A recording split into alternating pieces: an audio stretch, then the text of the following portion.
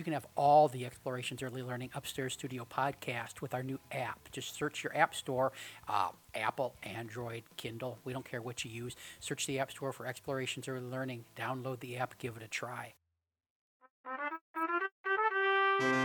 Welcome to Renegade Rules.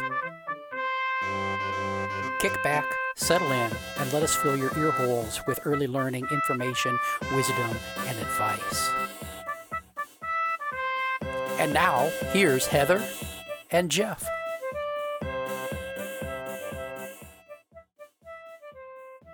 Hey, welcome to Renegade Rules. Jeff Johnson back at you with Heather Shoemaker. How you doing, Heather? I just about said I'm doing well. I guess I have a new name now. I just about Cheddar. Don't change it. Heather, what are we talking about today? Well, there's a chapter in my new book, it's okay to go up the slide, called Give Whiners Respect. Give Whiners, RESPECT is the way that they've put it in the book. And what's interesting is I've just come off 2 months of doing radio interviews and TV interviews and just podcast interviews and all sorts of interviews. And it's interesting to me which topics people pick up from the book, because the book covers such a range, and which they kind of leave alone. And one of the ones that's only had one person ask me any questions about has been about whining, which is interesting because I think that a lot of parents and teachers, it drives them nuts. So it's sort of important on a daily basis, but it hasn't been picked up by a lot of the interviewers. So I've been kind of curious about why that is. And I thought maybe we should dive into the topic of whining. Well, let's jump off the cliff and into the waters of whining. Should we change our voices so it's squeaky? Remember, did you ever watch Saturday Night Live back in the day with what was it, Doug and Wendy Weiner? I can't even remember the cast members that did it, but it was always that whiny voice. And I got to tell you, it really starts getting under your skin after a while, doesn't it? I think it gets under your skin in the first sentence. It doesn't take long. It's like those fingers on the chalkboard. It just really grates at our innermost sanity and calmness. Even those of us who think we're calm, it just gets to us. So I think some kids use this tone of voice a lot more than other kids. So in some families, it's not a big deal. In others, they can barely get through the day because of the voice. Mm-hmm. So one thing I wanted to address is in talking about whining, I think we need to establish right at the beginning that there's two fundamental types of whining. There's the type of whining that you might think of as in the checkout line at the grocery store trying to get the candy bar, that I want it, and if you say it 17 times repeatedly in a certain voice, eventually you'll wear the parent down and get the candy bar. That's one kind of whining. But the other kind of whining, and the one that I was focusing on in my chapter, is about a deep sort of emotional, overwhelmed emotion that is inside the child that they're trying to cope with. And when they're so overwhelmed, their voice comes out in a whine, but they often don't even know they're doing it. So one's the manipulative, I want the candy bar and I know how to push my mom or dad's buttons. And the other one is intense emotion that they can't control. How do we tell them apart? Well, I think it's pretty obvious, actually.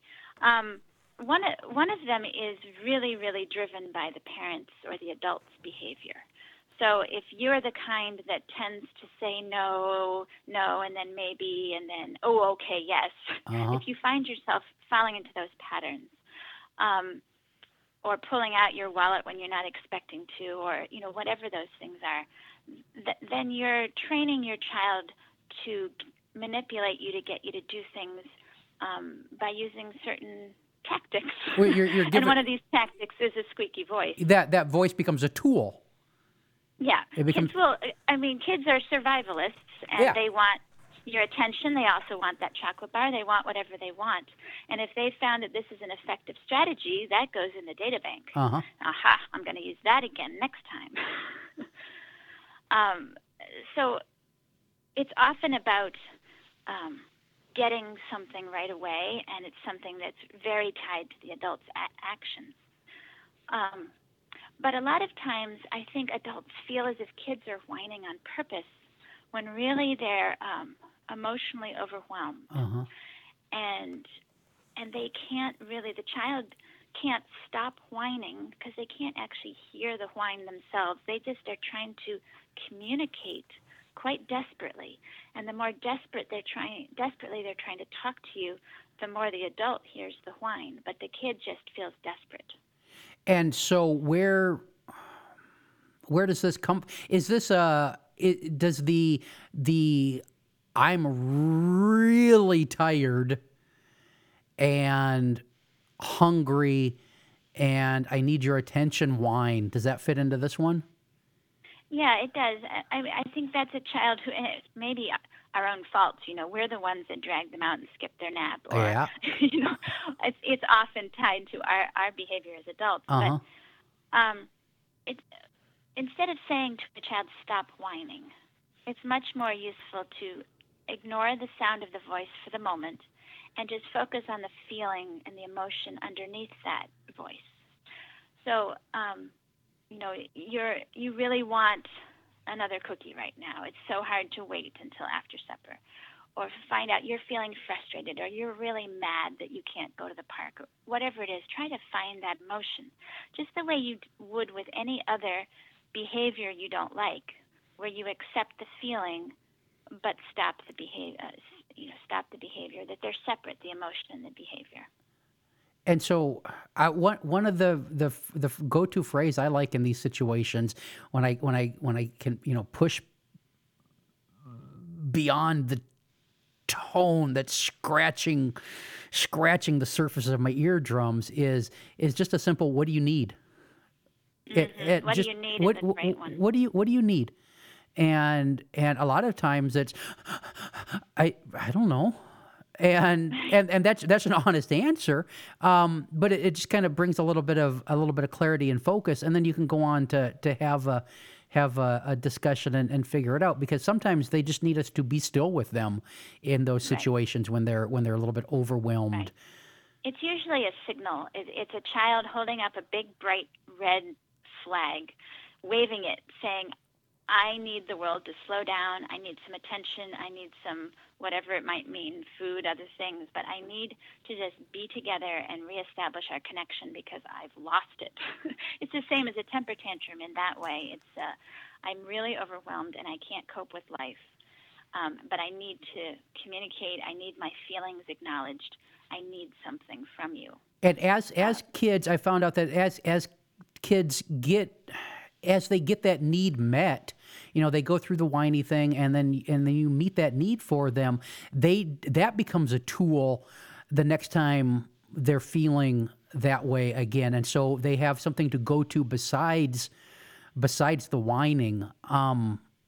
Grandbaby, Yeah, it becomes a tool of how to live life yeah, that they're gradually learning. on this Yellowstone trip I talked about a couple episodes ago with grandbaby, we had a couple situations where we're all tired because we're putting in a lot of miles and we're having a lot of adventures, and we had a couple whiny situations, and sometimes I was whining and sometimes grandbaby was whining and I sometimes wonder Tasha who was whined the whining. most. Yeah, it's debatable. Depends on the day, and every once in a while, we'd stop for gas, and Tasha would be taking over driving, and I'd ask Rowan, "You want me to sit in back with you?" Oh, and she'd say, "No, I need to be alone."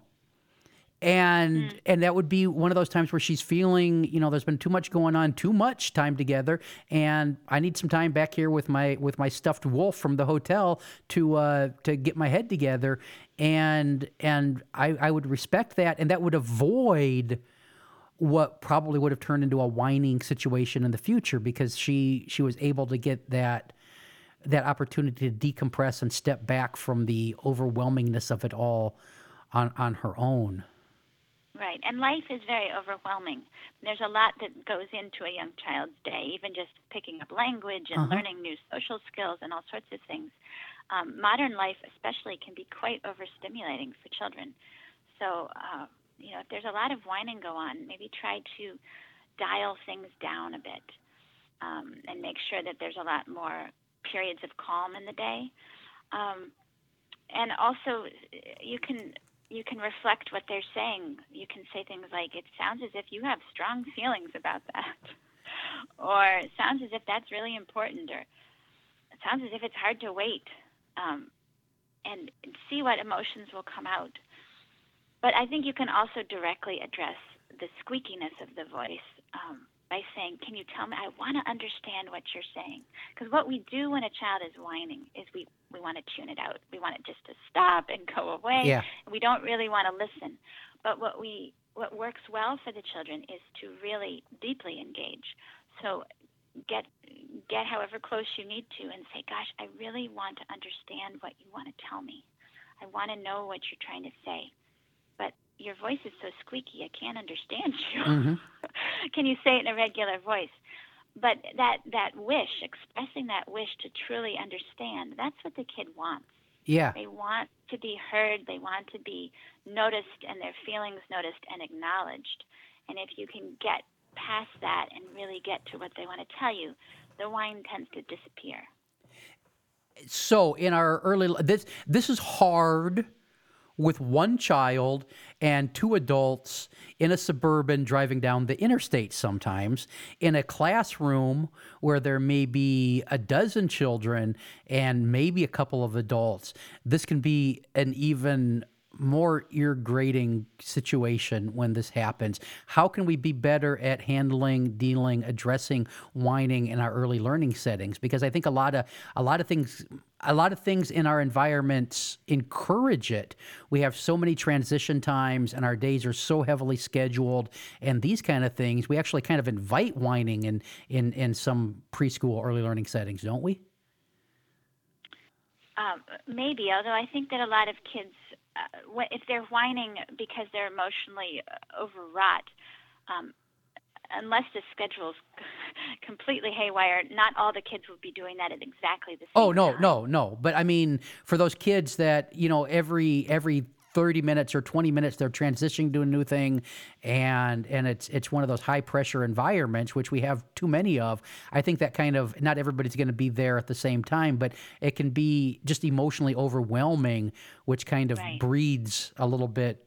It makes it easier for the whining to happen, I guess, is what I'm getting at. Yeah. Well, I think then it becomes a signal that something's out of whack. For example, the same as if a parent is skipping nap time because they're busy running Yeah. errands. Yeah.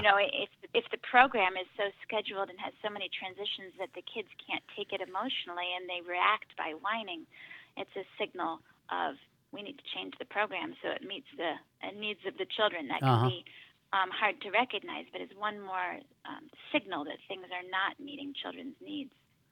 Yeah, and I think we get our programs get so busy and everything is just go go go go that there's not that opportunity to pull back. What do you think about using timeout with children who are whining? Because I know this is a go-to thing in some settings. You're not listening to me. Go to timeout.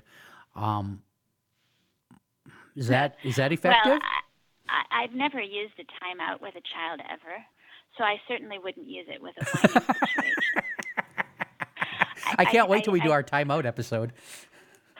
yeah, it doesn't make sense to me. I have, if a child is extremely angry and needs a moment to be by themselves, I have helped them get to a location where they can be by themselves for a bit. Uh-huh. But I don't consider that a timeout, and there's no timer Yeah. involved. It can just be a brief moment of respite for the people to, if they're in a power struggle, to get away from each other for a moment. Timeout involves imposing time limits and Yeah, and when you and when all you're the rest of it. when you're doing that with somebody who needs something emotionally from you, like the whiners tend to do, you're being counterproductive. Right. Finding out, tuning into the child and finding out what they need emotionally is the most important thing. And whether that need is expressed through whining or through some other desperate signal sign of misbehavior, what we would term misbehavior, is it's a time for the adult to stop, slow down, check in, say, "Wow, you're really feeling upset about this," and just get to what the feeling is, get to what's going on. Yeah. And you can say things like, I can't understand you when you're crying and talking at the same time. I mean, just state the facts. And they will try, because they want to talk to you. They want you to understand. So they will try very hard to control their voice and their crying enough to be able to talk to you in something you can understand. Yeah, most kids, And most of the time. they'll try, because if they think you're genuinely trying to listen to them, they genuinely want to get the right message across. They don't want you to misunderstand them. Yeah, I think, in a lot of the burnout trainings I do, I talk about the fact that one of the reasons this job or early learning and parenting is so draining is that we are emotional charging stations for these little people we work with, and being emotionally available to them all the time can be exhausting for us. And so one of the things we can do to help them through these situations is make sure we're taking care of ourselves. Because if you are a parent or a caregiver and you're fretting and worrying and stressed and having a hard time being focused here in the moment, worrying about yesterday and thinking about tomorrow and the hard conversation you have to have with the boss at the end of the day or whatever it is, it makes it very difficult to tune in and use your words and get to the bottom of whatever the situation is. Right, and I think there's some other things that we can get into too. For example, setting expectations ahead of time. Let's say you're about to enter a store or you're about to do whatever it is. Let's say bring out a special snack that people are going to all whine to get the green one, not the red one, or whatever it is. Set expectations ahead of time. So if you're going into the store, you can say, we're going to go and we're going to get some milk and we're not going to get anything else. And so that they know what to expect. And then if they forget and say, oh, we need that, and start to get into a whine, you can say, well, remember, we're doing this. That's why we came. But setting expectations for whatever the activity is can really help. Yeah, having things be predictable. Right. And then reinforce that and back that up. Another thing that can be helpful, especially with the preschool and the younger children, is if you find that that you're locked into some sort of mega whining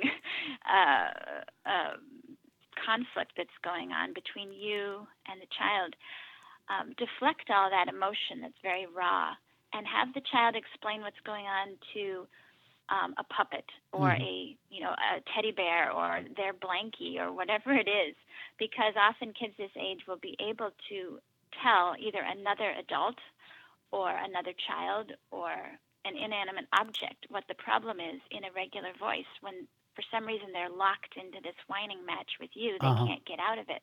But if you just change who they're talking to, I can't understand you when you're using that squeaky voice. Can you tell, Blue Bear here and have Blue Bear listen?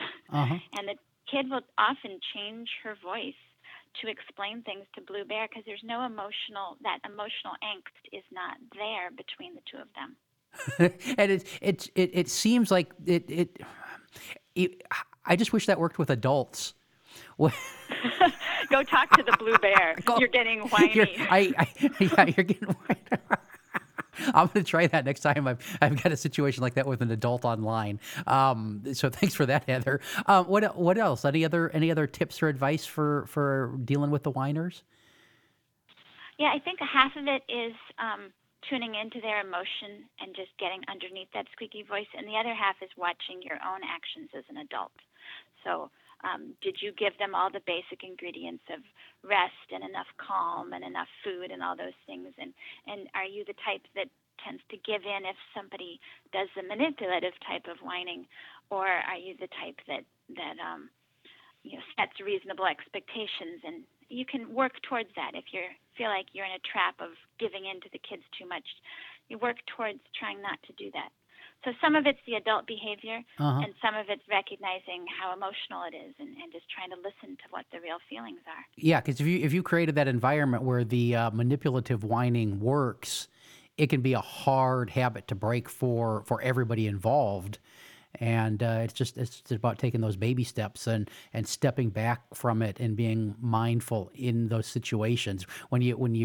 There's those trigger situations where when you walk into the grocery store or whatever tends to trigger that kind of behavior from the child. You just got to be a little bit more mindful as you enter those to just Right. step back and pay attention. And what I think is useful for people, if they feel whatever trap they're in, whether it's entertaining their kid all the time or giving in to them with whining or whatever it is, if you feel that you're in something and you don't like it anymore and you realize, oh gosh, I've been doing this wrong, well, don't worry. You can actually kind of announce that you're going to make a change to your child. It doesn't have to be a big secret. You don't have to keep your parenting secret.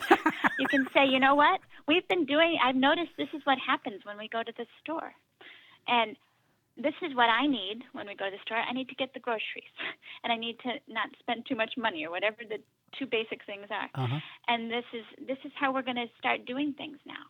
Just acknowledge what's happened in the past and announce a new way, and then it's a lot less mysterious, and even young kids can understand that things are going to change, Yeah, things change all the time. We don't have to make it complicated. It doesn't have to be a big secret. Excellent. Anything else before we wrap up? No, but I'm interested if you're going to get a blue bear to start talking to. Well, no, I've got that wolf from Yellowstone that I'm sure grandbaby's going to be bored with pretty soon. So I'll be able to acquire it and talk through my stuff. No, actually, I'm lucky enough to be doing enough podcasts that when I got something I need talking through, I got Heather Shoemaker and Lisa Murphy and others that'll work through things with me to help me keep moving forward in my life. So I couldn't be more lucky. I don't need a blue bear. Excellent. You don't need to whine about that. No, I can whine to you, Heather. Hey, this has been another episode of Renegade Rules. Thanks for tuning in. We'll be back soon with another episode. And, you don't have to whine about it. We'll come back and give you another episode. It's good. Thanks for listening. Bye-bye.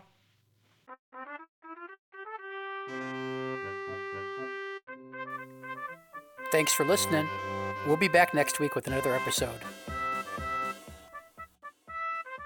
Music by Alexander Shoemaker. This has been an Explorations Early Learning Upstairs Studio production.